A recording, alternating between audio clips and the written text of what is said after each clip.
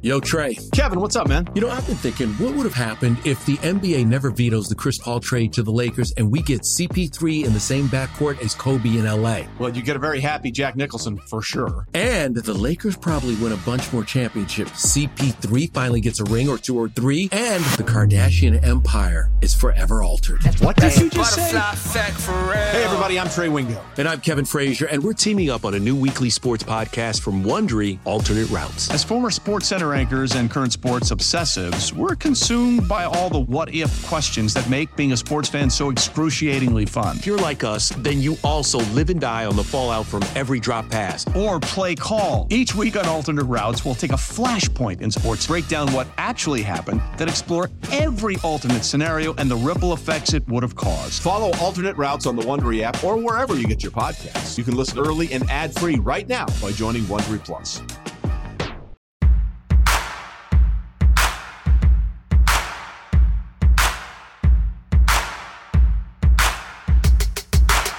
It is BetQLU on BetQL app, at BetQL app on Twitter.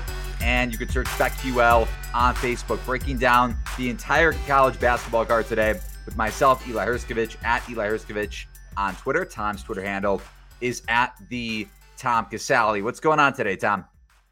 Not too much. I'm excited. Another big day of college basketball. I was looking at the calendar and there was March 1st. It just made me think like almost a year ago.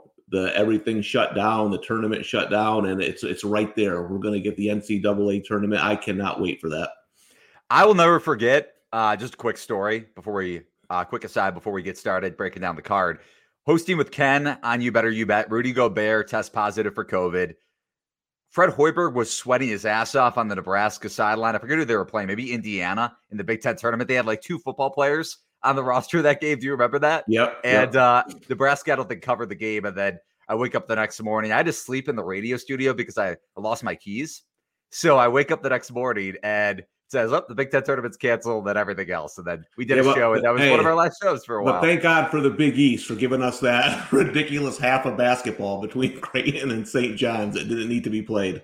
I should have taken St. John's first half. I will always regret that. They covered and we're up at the break. Kilmer's, by the way, starting out BetQLU. Tom, you wanted to get to this. Does Eli get royalties from his appearance on the Social Dilemma doc on Netflix? I don't even know what it is. I got to go into this now. Anyone who likes Eli needs to turn on the Social Dilemma. So last night, there wasn't many big games. Last night there wasn't many big games. So I figured, all right, this would be a nice 2-hour spot to spend with the wife before I actually bought a home with an in-law apartment. Just so I can barricade myself away from my family. So that's what it's going to be like for the next few weeks. So I go out there, we put on the Social Dilemma. Right away, I see there's a guy that looks exactly like Eli. And I noticed it like in the first 10 seconds. And I'm thinking, well, maybe this guy isn't on the show that much. I can go, get through it. He's on every 20 seconds talking about this stuff. He used to work for Google. 25 minutes in, I shut it off. I said to my wife, I can't watch this anymore. She goes, why? I said, that guy looks and sounds exactly like Eli. Every time he comes on the screen, I want to say to him, I don't know if I can trust Kentucky 2.5 at home. So I turn it back on for her because she doesn't know Eli as well as I do yet. And she's like, oh my God. She goes, it's not just the looks. She goes, it sounds just like him. I keep waiting for him to mention Austin P. So how does she know me just from the show? Yeah, and my son's names, ironically, are Eli and Austin. Right, so the day you were talking about Austin P, get it? 10 and 5-year-olds think that's funny. So you're kind of like the Austin P guy in the house, and also known as the other Eli. That's good. All right, I'll take it. I kind of want royalties. Please go to that. It's amazing. Like, I know some people saw the picture and said this doesn't look exactly like Eli. Wait till you watch it with the facial expressions and the sound. I mean, it's scary. You'll have to turn it off.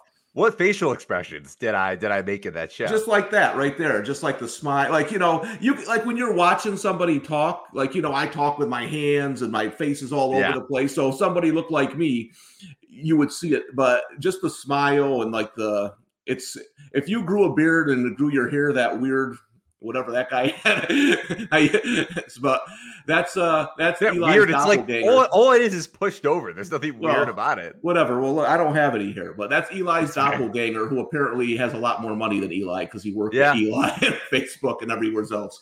I'd like a check in my mailbox by tomorrow, please listen, go there and then come on to our social accounts and let us know what you think. Watch that Social Dilemma. Social accounts? What are you, like 80 years old? Twitter account? What the fuck? All right. I'm almost 80. I'm getting there. You get there. Eli's a great actor. I've heard his, fuck that. I'm not even gonna bring up the guy. He doesn't deserve any recognition on this show at all. Doesn't deserve any cred on this show. All right, it is time. After 5 minutes of Tom talking about why he's 80 years old and watching shows on his recliner and talking about social accounts. BetQLU on Facebook and Twitter. You can follow it at BetQL app. Remember, I'm going to pull up our fancy schmancy graphic. You can download the BetQL app, and BetQL tells you which side professional sports bettors are picking, real-time line movement, and historical betting results. All right, after further ado, my friend, time to break down today's college basketball card. Patriot League Lightning Round. Kick us off. Tip us off. This is a sad day for me because this is it. This is the last Saturday. Next weekend we'll be talking about the Patriot League tournament, which is big now because all the teams are in. Great decision by the Patriot League. So don't let me bore you to death here. Let's get into it. Boston at Army. This game I don't really have a strong opinion on, but one interesting note on it. Boston Army is 5 and opened 142 at home on the total. The total's dropped 3 points now to 139, which is interesting. There's a big edge defensively for Army in this game. I would expect them to win, but I'm going to stay away. I don't see any huge Army isn't playing quite as well as they were early in the year. Navy at Loyola is interesting to me. They played earlier in the year. It's a bad matchup for Loyola. They got blown out of the gym 70-52. Navy out-rebounded them, caused 18 turnovers. Interesting thing to me about Navy is I think maybe along with Drake, they've been the most undervalued team in the country. Like every week, the Navy's like a 1, 3, 4 point favorite. Go ahead. One thing. I don't think just one quick point on Drake. I don't think Drake is just my take. I don't think Drake is undervalued. I think they've gotten lucky with some covers like the Missouri State. Well, not anymore. I meant earlier in the season. You would see Drake on the road 3.5 against Southern Illinois, right? And Navy hasn't played as many games as them. But I just think the mark. I kind of look at that because it tells me maybe the market isn't as high on a couple of these teams as others or me because I'm high on Navy. Let's be honest. Colgate's 8 today. If they're at Loyola, they're -8. And I think Navy's the best team in the Patriot League. That's all I'm saying. Got it. Okay. So, yeah, I mean, listen, the line's about 1. I don't disagree with the play. Navy's turnover issues concern me a little bit, but they'll be able to hang around. Here's the difference. We talk about it with Loyola opponents, past Loyola opponents in the Patriot League Lightning Round the past few weeks. Can teams hang with this team on the glass? And we've seen Loyola Maryland play better basketball, but Navy's one of the better rebounding teams in the Patriot League. Yeah, this isn't an official play for me. I'm going to sit this one out, and if Loyola wins, I'm going to hit Navy tomorrow on the back-to-back at home. So I lean Navy here. Lehigh Lafayette. Lafayette hasn't played since February 14th. Lehigh returned last week, and that was the game we gave out against Loyola. They got spanked by 30. Came back and beat Loyola the next day, though. But, Lehigh, one of the youngest teams in college basketball, been fading them a lot this year. I lean to them a little bit with this high number with Lafayette coming off the layoff. But again, I'm not going to take it. I might take the over tomorrow with these two teams because they play a lot of high-scoring games together. And then the big one, American and Bucknell. This is the one I was waiting for. I got a lot going here. So this line opened 4.5. American getting 4.5, moved to 5 around 10:20 this morning, and now it's down to 3. So late money coming in on American. Bucknell has been off since January 31st. Now, this is a team I liked in the Patriot League, but they haven't played, and all 4 of their wins this year are over Lehigh, who is the worst team in the Patriot League, in my opinion. So American played the tougher schedule. Now, they returned from a COVID layoff last weekend against Navy, and they went 0-3, lost twice to Navy, and this is the big one, lost to Loyola on Wednesday night. But that was a big game because 2 of their top 3 scorers returned, Stacey Beckton and Johnny O'Neal. Now, they went 1 from 13 from the floor combined. First game in about a month for both guys. I love that they came back in that game because Americans actually been in those 3 losses, but they've had scoring droughts. They have not been able to score without these 2 guys. Now they've had a couple days of practice. I like that all the teams can compete in the tournament, so Americans still playing for something. I like American to win this game outright at Bucknell today. I would take +3 or higher on it. Couple thoughts on the game. Does the tempo concern you a little bit? Neither team is a good rebounding team, but Bucknell, highest tempo in the Patriot League, American, second lowest. Yeah, if American gets down early, they're going to be in trouble, right? They're going to try to slow this game down, hopefully wear Bucknell down in the second half. I mean, I do like this Bucknell team, but I think it's hard to come back after a month off, missing a lot of practice and play that fast for 2 halves. I'm not huge on this American team, but I think it's a good spot with those 2 scorers coming back on Wednesday. That Wednesday game to me was the one that made this a play, because getting those 2 guys finally back in the mix, and now this will be their second game back. But this is a big game in the Casale household, and I'll tell you why. These are 2 schools that are on my top of my list for my sons to go to. Oh, but wow. If Bucknell covers today, I'm crossing them off. You can take your $75,000 a year and stick it up your ass. We'll go to Lehigh or Holy Cross. Tom, just sticking the middle finger to the Patriot League. How about it? Hopefully some of those Patriot League reps are watching or listening to the show. All right, moving along here on the board. I do like the play. I wish I could have. I probably would have been along there with you if I could have gotten a 5, but down at 3.5, I'm probably just going to stay away. Maybe like to play it live. Again, I try to bring this up every show because it's not really recognized to the casual bettor as much. A lot of these live lines all of them are computerized. So if Americans down 4-0, you could probably get a +5 or better in the first couple minutes of the game. Yeah, and I mean, listen, an American stinks, but I like the spot with Bucknell with a long layoff, and them. American played a lot better earlier in the year in terms of offensively when they had all their players. And this is going to be the first time they've had them all back in practice for a couple of days. So I think that's going to be a big edge here today. All right, moving along here. A lot of games to get to still on the show. Might go a little over the top of the hour. Hopefully everyone wants to stick with us. Texas Tech, big game in the Big 12. One struggling team that keeps getting money over the last hour or so, and last 24 hours really since the soft opener came out. Texas Tech is a 4-point favorite in Lubbock, a total of 136, and the Longhorns are +150 on the money line. Texas Tech has lost 3 in a row, but to 3 pretty good opponents. Kansas last Saturday, Oak State on Monday, and they've had about 4 days off going into this game. Going back to the last game that these 2 teams played, Mac McClung hit the game-winning 3 when they were tied up with about, I think it was 2 seconds left. Texas tried to heave, couldn't get it down there, couldn't get a clean look, and Texas Tech won that game. But Texas was up by around 10 at the break, and Texas Tech came back with their ball pressure in the second half, went to a zone in the second half. I remember that because I was on the Red Raiders in that game. Texas missed a ton of free throws. This is not a good matchup for Texas Tech just because of their no-middle defense and the way Chris Beard packs you in defensively, because Texas could shoot it, and they shot all over Texas Tech in the first half. Beard's zone just worked because Texas went cold in the second half. I kind of want to play the Longhorns now that it's up to 4, but it's probably a stay away from me because it's a good spot for the Red Raiders. Yeah, this line is way out of whack to me. I see it as 1 or 2, to be honest with you. One of the things I worry about, we talked about this earlier, was this is a huge game for Texas Tech coming off 3 straight losses. And I think they're going to come out playing with their hair on fire. And there's a game, we'll talk about this game later on when we discuss both teams, but the Arkansas-Alabama game this past week, I liked Alabama because of the matchup, but there was no doubt Arkansas's level of effort level was higher throughout that entire game. That was, they were sky high. And I don't think it was similar to the Oklahoma game. I don't think Alabama matched the intensity. So that would be the one thing here is I know Texas Tech's coming to play today. If Texas isn't on that same level, I like the Raiders, but 4 points, man, the market loves Wisconsin and Texas Tech, don't they? Expecting a bounce back. I think the market, plain and simple, thinks Chris Beard's team will get it together. Offensively, though, it's not about just their defense, and they don't have the athleticism to pair with this no-middle defense. Like, Mac McClung is not a good fit for Chris Beard's system. And you go back to last year, who was their freshman? I'm blanking on their freshman from last year. That was a one and done. But he wasn't a good fit either because he wasn't a true point guard. Mac McClung is not a true point guard. That title team, the runner-up that made it and lost to Virginia, Moretti was more of a point guard than either of these guys the last couple of years. And Moretti had to play off ball last year.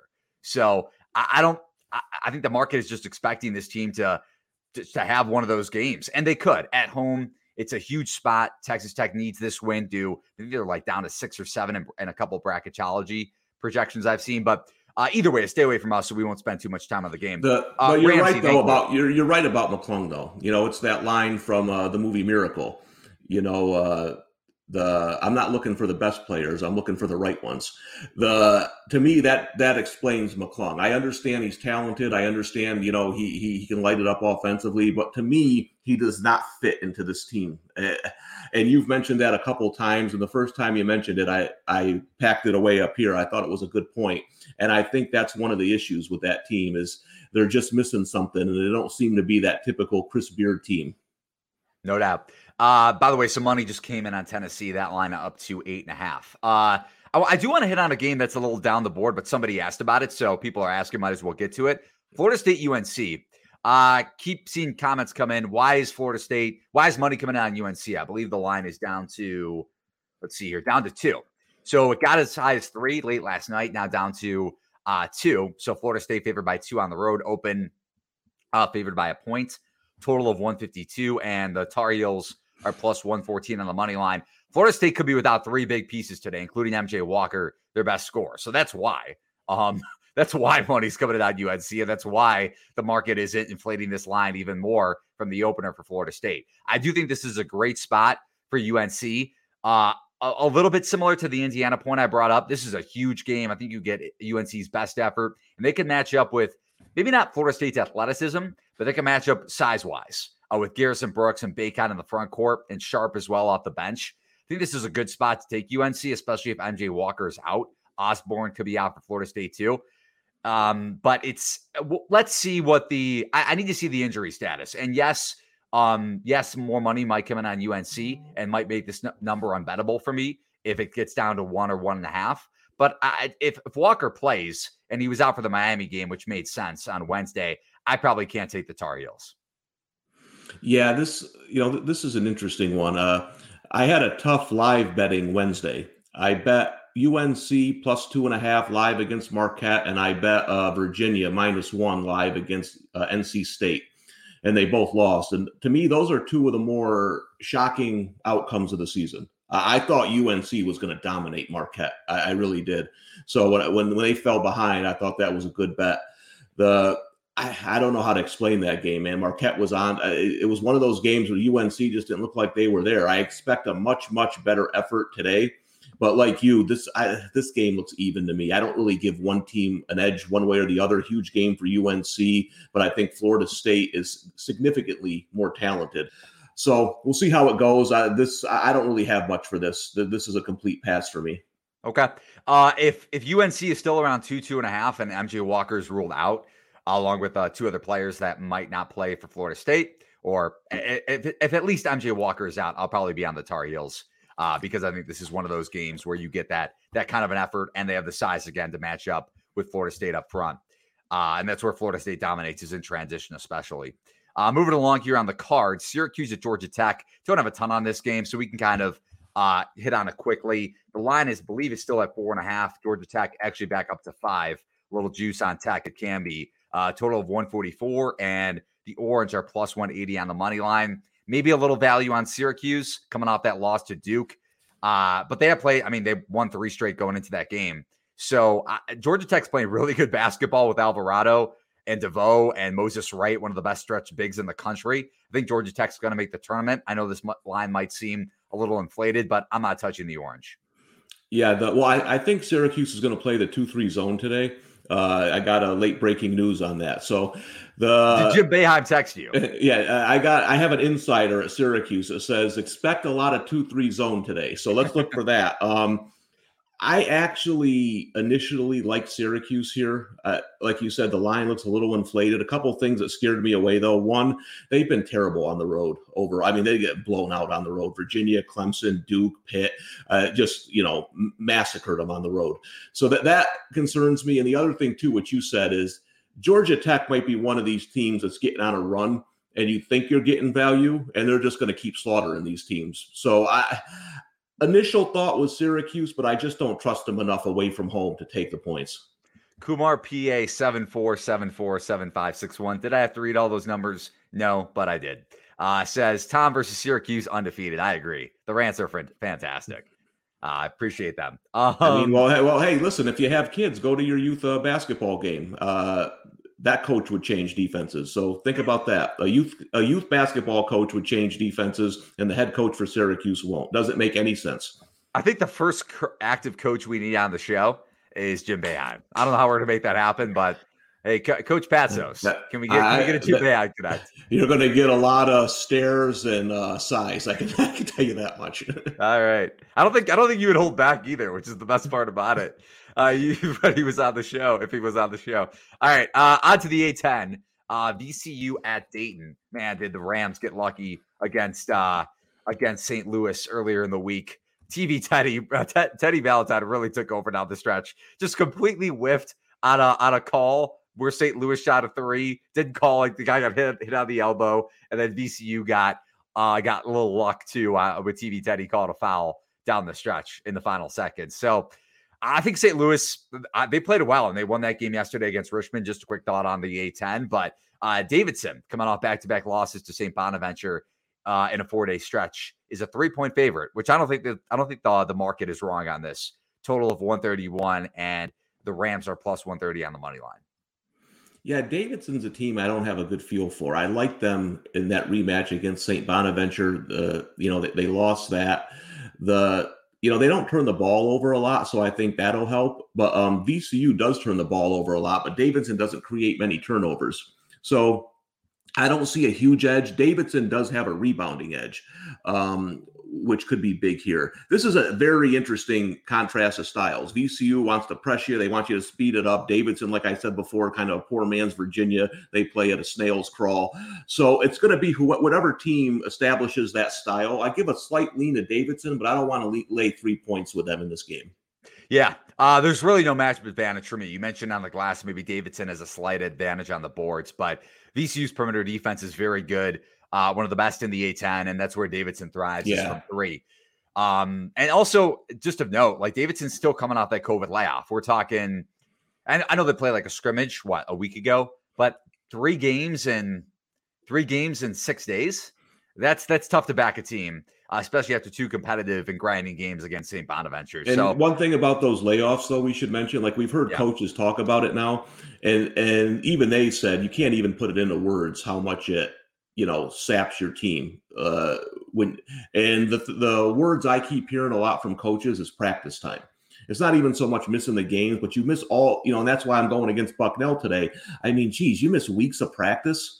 That's tough for any kind of team, So we saw it for Baylor against Iowa State. Exactly. I mean, imagine if Baylor hadn't had a COVID layoff. What would the score of that game have been? 35-40 point win for Baylor. So that's a perfect example right there. Well, I like my Cyclones. Well, I'm talking Baylor, full strength, no look ahead game. Iowa State's in a lot of trouble. Let's be honest. They got 2 wins on the year.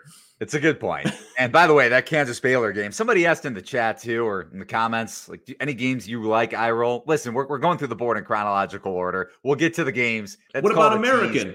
Yeah, what about American? Are you listening? Hello, I said Indiana. If it gets back to +8, please use your. Well, yeah, and the other thing too is, it depends on the card. Like last Saturday, there was like 7-8 games I liked. This Saturday card is tight. There's not a lot that really stands out. So if there's a game you want us to discuss, but especially me, I'm a spot better. I don't bet a ton of games. So we're here to give you advice, and we'll give you leans. If you want us to discuss a game, let us know.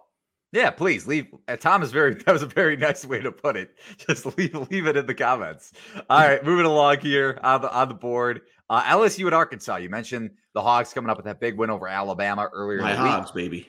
Your Hogs invested in the future in Arkansas, I believe the day after. Arkansas is favored by 6, total of 163, and LSU is plus 200 on the money line. Juice, I will say, is coming in on LSU. I mean, the book's kind of at the price it that way. At least they are. In terms of minus 114, it can be on the Tigers plus 6. Yeah, boy, if you like a fast game, this is the one to watch because these 2 teams going to get up and down the court. I mean, listen, you and I love LSU here today, plus 6, but there's a problem. We can't trust their defense. Like we talk about Iowa and Villanova, those defenses aren't great. This LSU defense is absolute trash. I mean, they can't stop anybody.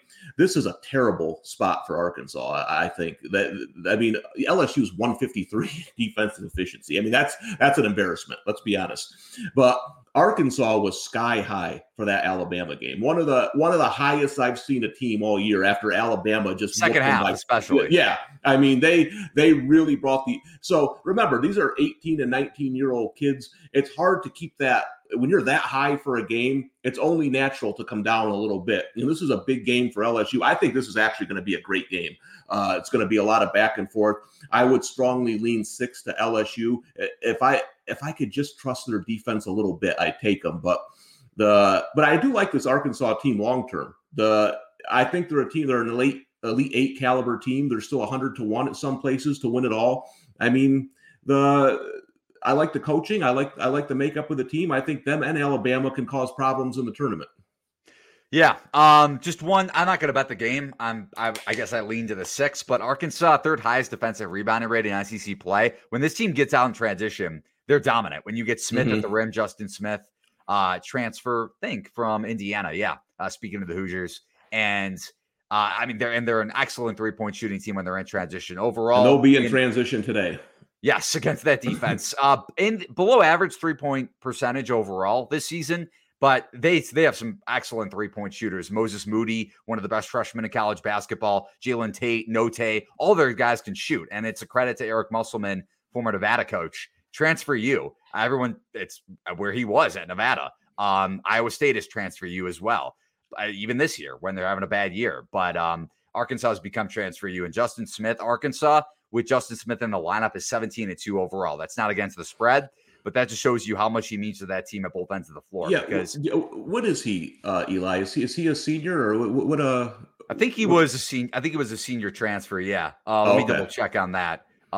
Yes, this is his final year. Okay, that's because one of the Arkansas is a team I really, really like next year, but I'm going to have to see how it shakes out. I think there might be some early value on their futures, but we'll talk about that in our off-season shows. Right. Not a Saturday podcast, but appreciate the mention. I will say, fun fact, went to high school with Justin Smith. He was with Jalen Brunson. They won a state championship for Stevenson High School. Shout out to the Pats. That's all I'll say about it. But that's a great point about him, though, because like Arkansas is a good team anyway, but sometimes with these teams, there's that one player that takes them from here to here, and he's that guy for Arkansas. So as long as he's healthy, I think they're a formidable team in the tournament. No doubt. I'm with you there. Especially, again, this team can defend with Smith on the floor. We saw it, like Missouri against Arkansas, going back to the beginning of conference play. Jeremiah Tillman had a field day against Vanover, who's just an awful-looking guy, first of all, and they just can't defend for shit. It can't really do anything for Arkansas. So Justin Smith means a lot to that team at both ends of the floor, to put it simply. On to Miami, Florida, at Clemson. This line, I believe, is still sitting at... Hey, you finally got a pick. Here we go. Well, I'm not sure. This lineup is 13.5, actually. What, Tom? What? Yeah, you gotta give the people what they want, Eli. They're here for your picks. No one cares about my American picks. Waiting for your picks. Hey, I have picks coming. I have 3 picks in. Let's relax over there, buddy. I need to see if one of Miami's players. We don't have a lineup yet. I'm just waiting on. I'm waiting on an injury report for Miami before I go full head of steam on the Canes. They're just really short rotation wise. They ran a 7-man rotation against Florida State because they've been banged up all year. There's nothing new about that. It's been a long year for them. I had a preseason future on them because I like the makeup of their team, but when they lost Likes, they lost a couple. I mean, I'm still kicking myself for not taking Georgia Tech last Saturday. Had that game circled, but that just looks like, to me, you looking at Miami and South Carolina, 2 teams that are begging for this season to be over with. It's been a long year. This line there's no way. No, I know, but I'm just saying that. But to your point, when you start getting so thin, and you, to me, that's what's happened to both Miami and South Carolina. They're not the most talented teams to begin with. Then you start taking away some of that depth, and it's really hurt them throughout the year. Yeah, no, I mean, listen, they were a contender to potentially in the ACC this year if Likes was healthy, but he hasn't been healthy his entire career at the U. So I'll be on Miami if Beverly plays. They need a little bit more depth today against a Clemson team that isn't going to allow them to score in the half court. Miami's going to have to run on this team to keep it within. I know it sounds crazy, but to keep it within what? 5 possessions, within 4 to 5 possessions. So give me Beverly and I'll take the Canes. Otherwise, a numbers play for me for sure. Beverly plays at 13.5. But I mean, Clemson is not the best 13.5 point favorite. Let's be honest. Stemple 10 says, let's get to that game. People are asking about it. I just want to hear Eli say he can't bet U of I. I can't because I'm in the fucking state of Illinois. The Illinois legislature sucks. I know for New York, you can't bet legally there. So you don't want to get Tom out of rad. Tom talking about Jim Boeheim and the inability to bet in the state of New York legally is quite the combination. I'm not asking for much. I'm really not. I'm a simple man. I just want to be able to bet on my phone. It's 2021, for Christ's sakes. It's true. All right. So we talked about Miami, Clemson, Oak State, Oklahoma. This line, I believe, is still sitting at Oklahoma laying the 5. Yes, it is. Total of 139.5. And the Cowboys are plus 180 on the money line. Listen, I know it might seem like an inflated number, but Oklahoma is coming off the Kansas State loss. I do like K-State today. Did give away a bet there, but we'll talk about the West Virginia K-State game in a little bit. If Oklahoma State's able to run and rebound and push the floor, they can keep this thing within 2 possessions. But this kind of reminds me of the Kansas-Oklahoma State game where Oklahoma State could not get anything at the rim with Cade Cunningham, which I don't expect them to today against a pretty good interior defense for the Sooners. So I'll be staying away. How you beat Oklahoma is by hitting threes. Oklahoma State does not hit threes consistently when they can't get to the rim with Cade and play inside out. So not a play for me. Yeah, I like Oklahoma here in the rebound spot, but 5's too much. Interesting, though, is Oklahoma State to me. This is kind of a watch and see game. They seem to be peaking at the right time. I think some of the players besides Cunningham are starting to find their roles. Likely's back. Up. Yeah, so I can't pull the trigger on 5. These Big 12 games are just too – I mean, they're phenomenal games to watch, but not games I want to lay 5 or 6 points in. So I'm going to stay away. We'll talk about Kansas State coming up here too. Young team that's starting to play better here at the end of the season. And I know that you like them today against West Virginia. I do. It's crazy to say that Kansas State is shooting better from 3, and you could check out my article on BetQL. And you could download the BetQL app, and hold on 1 second.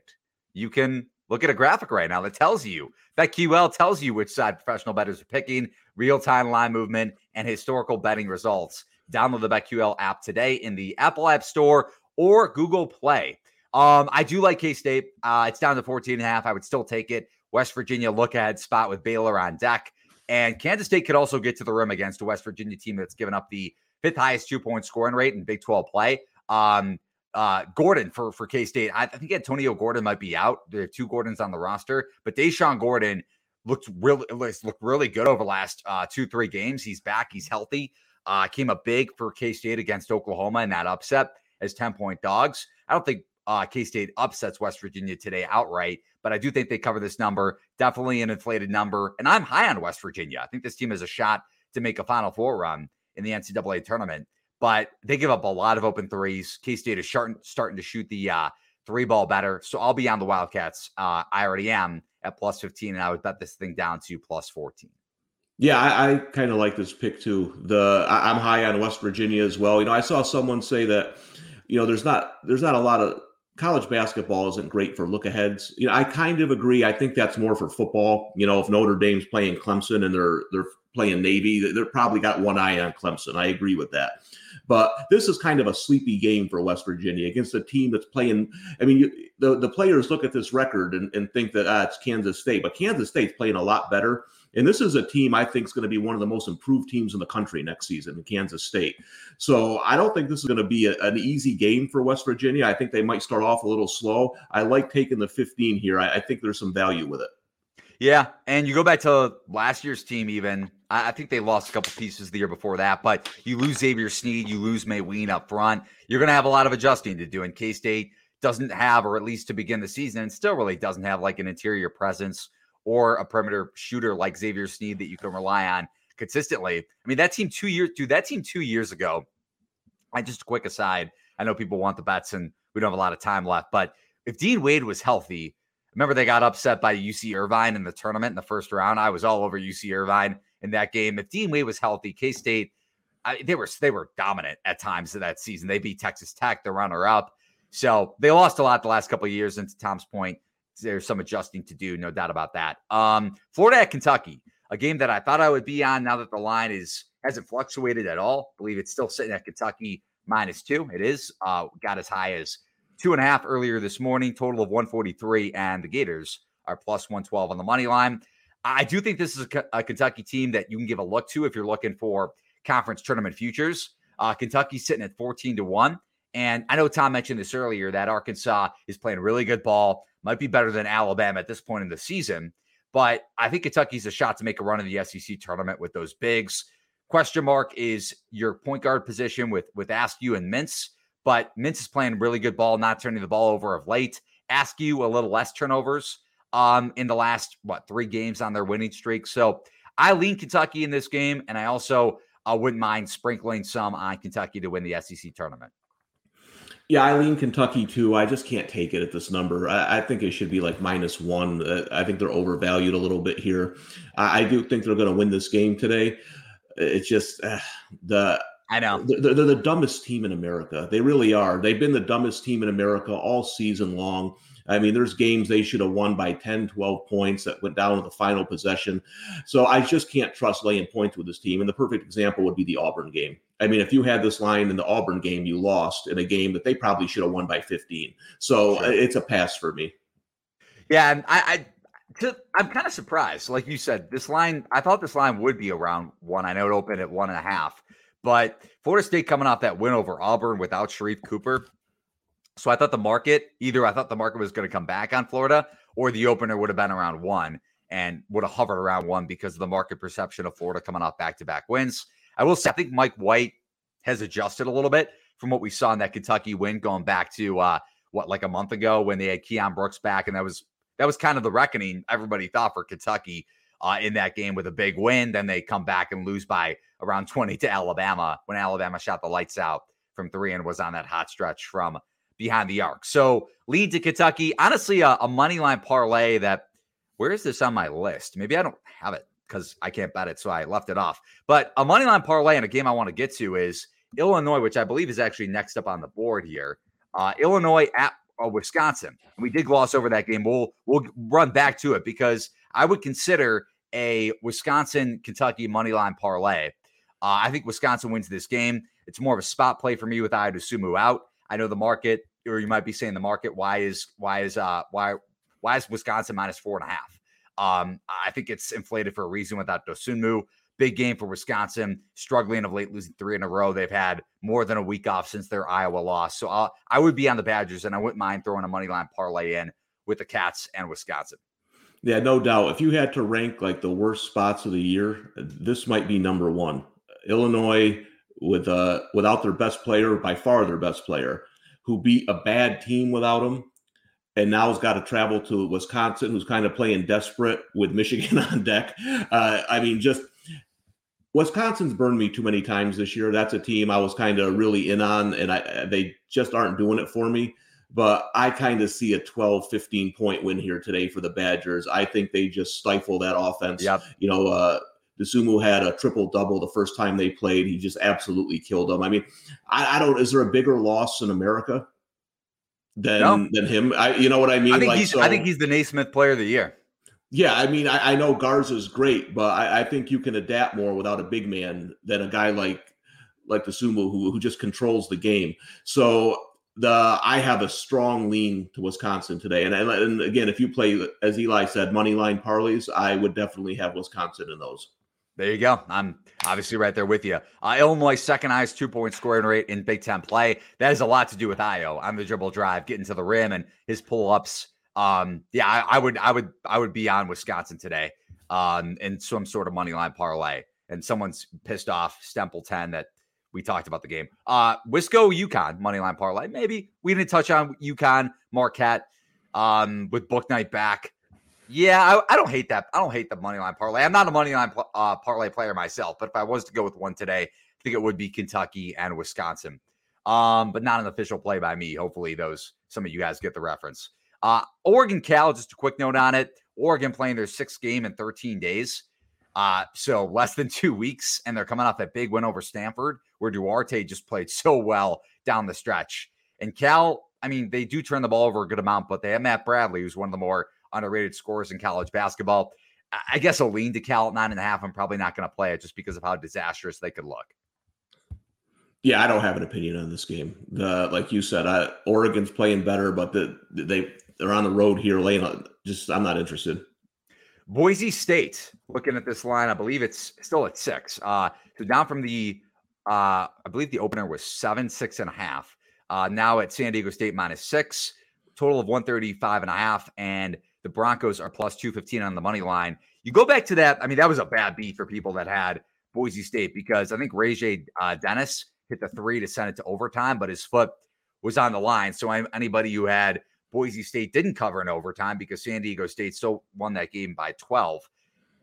I mean, do we get a better effort from Boise State, or is this just a bad matchup against a team that pressures the fuck out of you and turns you over a lot? And Boise State doesn't. I mean, they don't turn the ball over, but I think those numbers are skewed because the Mountain West, besides San Diego State, really doesn't have a team that can pressure you like that or does pressure you like that on a consistent basis. Yeah, this line looks right to me. I think it's right on the money. I do expect a better effort from Boise State, but I like San Diego State to get the sweep and win this game. I'm not going to lay 6 in this one.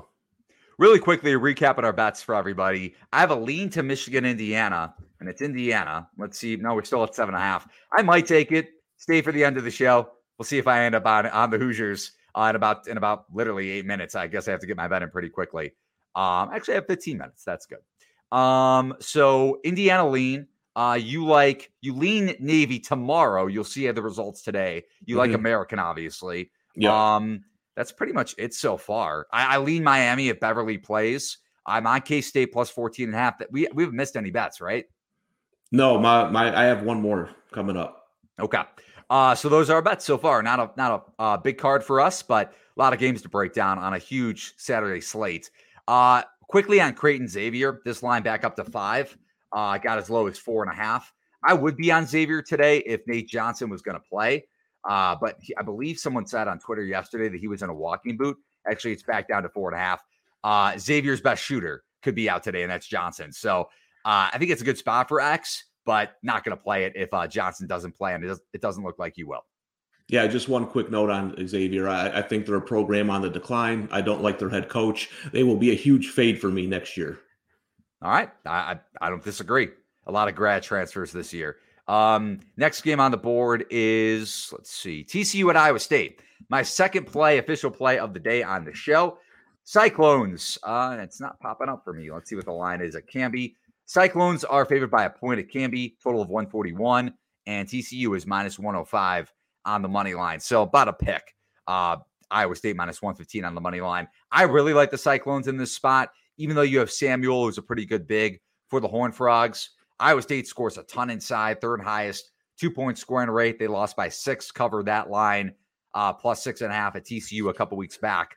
I think Iowa State's ball handlers are able to get into the lane, especially Rasir Bolton, to set up Iowa State's perimeter offense. And they could score down low too with Solomon Young. And I like Iowa State to get their first Big 12 win of the season today.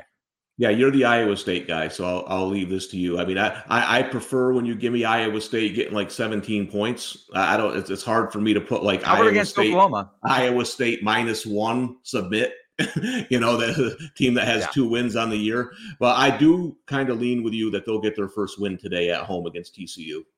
Okay, so would you bet it if it was -110 both ways? Pick them. I don't know if I'd bet it, to be honest with you. I do lean the Iowa State, but it's just not enough of I don't have a strong enough. I'm only going to take it because you know Iowa State. That's what I'll say. You have a pretty good feel for Iowa State, and I'm big on people who have certain feels for certain conferences and teams. So I'll trust your judgment on this one. Okay, so Tom's tailing that one, and I appreciate that. I would tail your American pick if it was still 5, but it's not. They're probably a 6-point favorite by now, the way the line's moving. Hey, with that small of a handle, I mean the line moves quick for 5 to 3.5. Me and the other 2 sharps are all over American today. Look out. There you go. Louisville at Duke. Louisville, I believe that line is down to 5.5 or down to 5, with juice on Louisville. Duke -5, total of 141, and the Cardinals are plus 175 on the money line. I would consider a sprinkle on Louisville. The market's really high on Duke. They're playing really good ball, 1-4 in a row, I believe. Going into this game, Matthew Hurt is playing exceptionally well. The difference is, I know Louisville's offense can be anemic in conference play, and it has been. I believe it's the third lowest adjusted offensive efficiency in ACC play. But David Johnson's back. He had the illness the last couple of days, the last couple of games. I know Louisville's third game off COVID layoff, but I think Louisville's perimeter defense is a huge factor in this game against a Duke team that's relied on their three-point shooting. And Louisville also wants to score inside a lot. Besides the fact they're a really good rebounding team, they should be able to get to the rim with Carlik Jones and David Johnson, and also Malik Williams, who's played his first 2 games of the season this year. So really like Louisville, got them at 5.5 yesterday. And if you want to take the 5, take the 5. Maybe a little sprinkle on the money line too. Yeah, did you ever look at a game for like 30 minutes and then just come to the realization, man, I got nothing?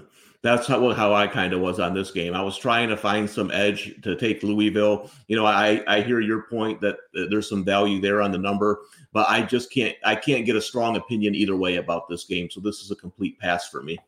Okay.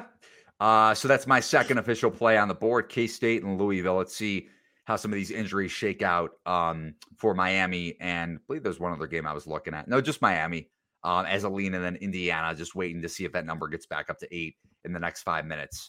On to Alabama, Mississippi State. I believe this is one of your plays, Tom. Alabama is sitting at, let's see here, a lot of Alabama's on the board. Minus 5.5 on the road at Miss State, total of 144. And the Mississippi State is plus 190 on the money line. Yeah, I got this at 5 on the opener. I would take it up to 6, no higher.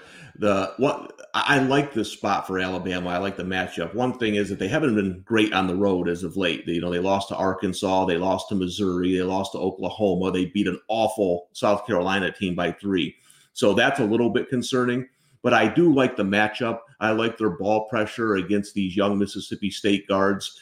So I think it's a nice bounce back spot for Alabama. You look at Mississippi State, like 302nd in the country in turnover percentage. I think that's going to be the difference today. I don't think Alabama, we've mentioned this a couple times on the show, I don't think their effort level was all that high against Arkansas. And those Arkansas kids, man, were sticking it to them. They were giving the 3 signs. I mean, I think Alabama, they got a good coach in Nate Oates. They come to play today, and they win this game by double digits.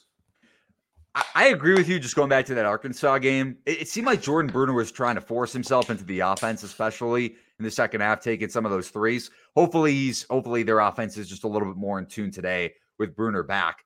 Mississippi State, like you said, 3-point defense, not great. Bottom 60 in college basketball and opponents' 3-point scoring rate. Alabama obviously relies on threes. They're top 10. Mississippi State's backcourt is playing a lot better, though. And they showed that in that Alabama game when they covered, I believe the line closed at around 10.5, 11 with Molinar and Stewart.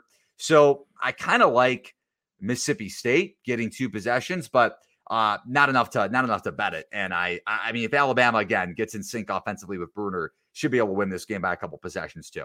Yeah, I mean, it's playing a little bit better, but it was only 2 weeks ago where they got blown out at home by Vanderbilt by 21. So, I mean, it's, they beat South Carolina, which I don't even consider a win the way that team's playing, and they got Mississippi. That was a good win. So, I mean, just looking back, they got blown out by LSU at home. They got blown out by Vanderbilt at home. I'm not ready to jump on the Mississippi State train yet. Okay.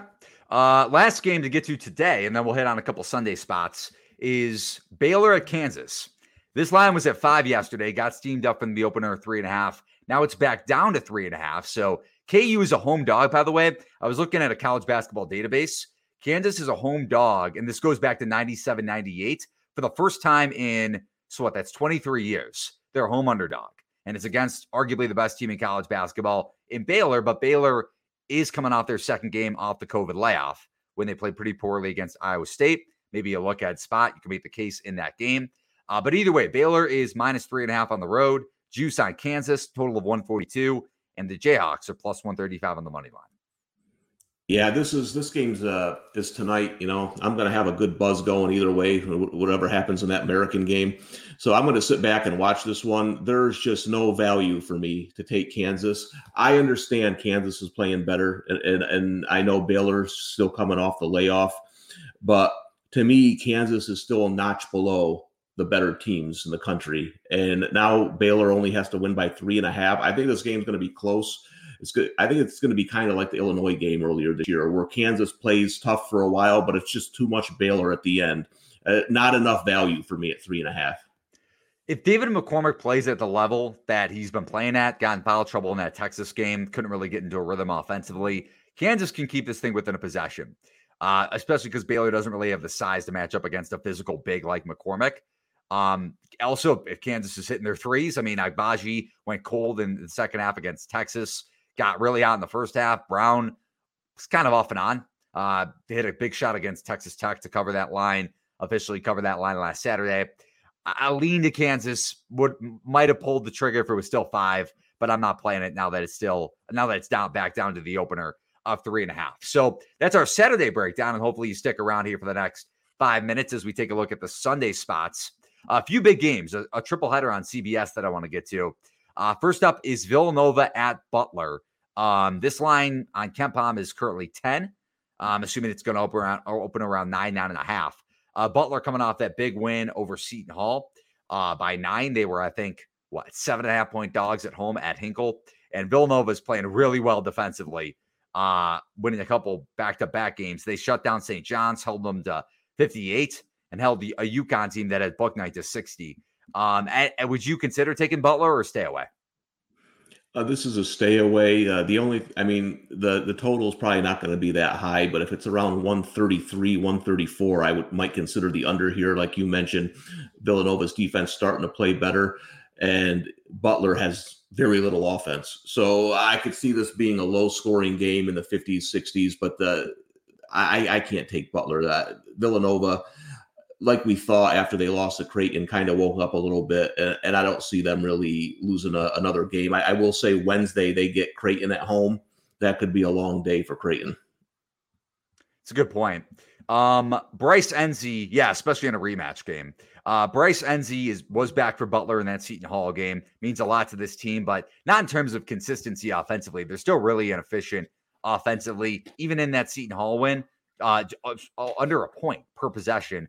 0.97 points per possession to be exact for that Bulldogs team. So I don't trust this team enough against a Villanova defense that is starting to hit its peak really for the first time in, I want to say, like 3 years since that title team that beat Michigan. I haven't seen Villanova play this well since defensively, and you might say it's the competition, but over a 2-game stretch, we'll see if they continue that against Butler, but I will not be back in the Bulldogs. Michigan State at Maryland. KenPom makes this line. It was 5 yesterday. Now it's up to 6. Is the market going to inflate Maryland, or is the opener going to be inflated on the Terps, considering they've beaten Nebraska and Rutgers in their last 3 games, and they've won 4 games in a row overall? Are you telling me Michigan State's getting 6 points? Is that what you're saying? That's the KenPom line. Oh, there's no way that line's 6. No way. I think that's going to be closer to 4. They open that thing 6. I mean, this is an even game. It's 2 teams playing well. Like you said, Maryland's beaten some dog teams here. Michigan State has not beaten dog teams. Very impressive win over Ohio State, I thought. I kind of leaned the Buckeyes in a get-right spot there, and I thought they had a chance in that game to start pulling away, but Michigan State wouldn't let it happen, showing some toughness they didn't have earlier in the year. This game 6, look out, man. I mean, I'll run to my bookie's house with 2 bags full of money. So if you get 2 possessions with Michigan State, I was really impressed with them defensively too. I'm just staring at this Indiana line to see if it gets to 8, but it doesn't look like it will. Probably just going to pass on the game. Maybe take IU second half. And I like Maryland too, but Michigan State's got wins now over Indiana, Illinois, and Ohio State. That's pretty impressive. Yeah. No, listen, I agree. Both teams are playing really well defensively, to be fair overall. I think Tom Izzo has truly found his lineup. If you go back to the beginning of the season with Hauser in it, Joey Hauser, but Aaron Henry, Gabe Brown, just looking at the box, Josh Langford, who's been inconsistent from the field overall this season, and Rocket Watson, Julius Marble, who's a really aggressive big for them, especially defensively. You get Watts, Langford, Brown, and Henry in the same lineup. That's Michigan State's best chance. And if I know Foster Loyer didn't play against Ohio State, but message to Tom Izzo, do not put him back in the starting lineup. But I lean to Michigan State tomorrow, especially if we're getting 4 again.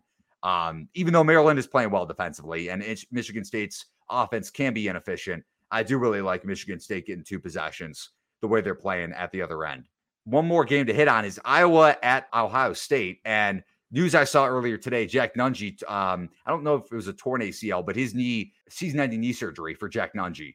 And the Hawkeyes are, I believe, going to be a 1-point dog. At least that's what the projection is. Ohio State by 1 at home in Columbus. Is this a bounce-back spot for the Buckeyes? Sure is. They got the right opponent for it. Let's look at Iowa against really good teams. Gonzaga, blown out. Illinois, lost.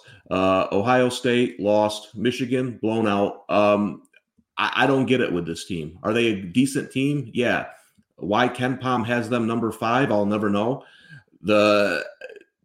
I think they're a notch below the really, really good teams, and I think that's shown. I mean, yeah, they're going to beat up on your Northwesterns. They have too much offense for that. But when you play teams like Ohio State who can exploit that defense, ranked 79th in defensive efficiency, coming off 2 losses, this is a really nice spot, especially with the injury that you just mentioned. Really nice spot to back the Buckeyes. I'm staying away. I'll take Ohio State, and the line's probably going to jump up by half a point. But if Connor McCaffrey plays, because he meant a lot to that Iowa team, especially in the second half when him and Nunge went down. But I lean towards, I kind of like Iowa tomorrow. I don't like Ohio State at all. I don't understand why the market is still over this Buckeyes team. I'm not saying you're wrong in the sense that this could be a bounce back spot for Ohio State, but man, 3-point percentage, opponent's 3-point percentage is starting to come back the other way like I thought for Ohio State. They're giving up a lot of good 3-point looks to the opponent. And if you give open 3-point shots, even without Nunge and potentially McCaffrey to Iowa, to Connor McCaffrey, that is, I kind of like Iowa if this thing gets to 2.5, 3, even though this is your prototypical bounce back spot for Ohio State. Yeah, you like Iowa more than I do. To me, they're a team. Surprising. To me, they're a team.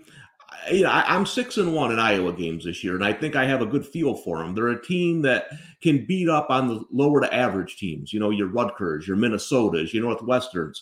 But then when they step up in competition, it just hasn't been there. I mean, what's their best win of the season? Wisconsin, Michigan State.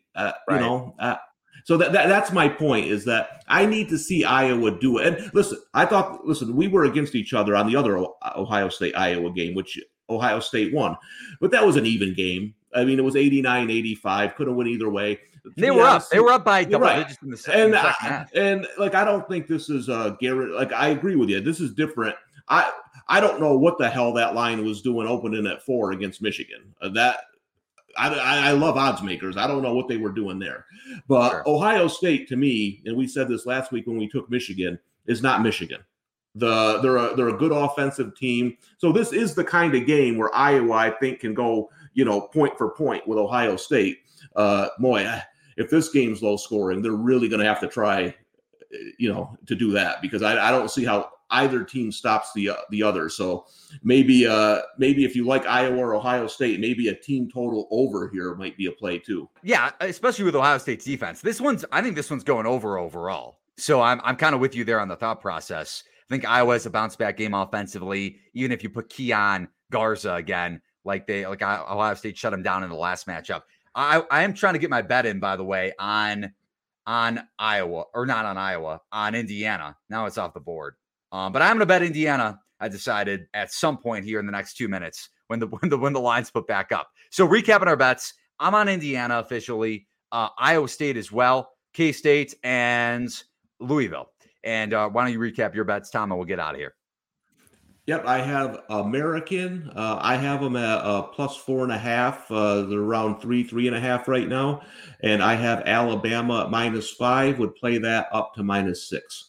Okay, so those are our bets. We appreciate everybody that watched and listened to BetQL. You could download the BetQL app, and you could also check out this graphic. BetQL tells you which side professional bettors are picking, real-time line movement, and historical betting results. Download the BetQL app in the Apple App Store or Google Play. That'll do it for myself, Eli Herskovich. You can follow me there on Twitter. Follow Tom on Twitter at the Tom Casale. We'll talk to you on Tuesday's edition of the BetQLU podcast presented by BetQL.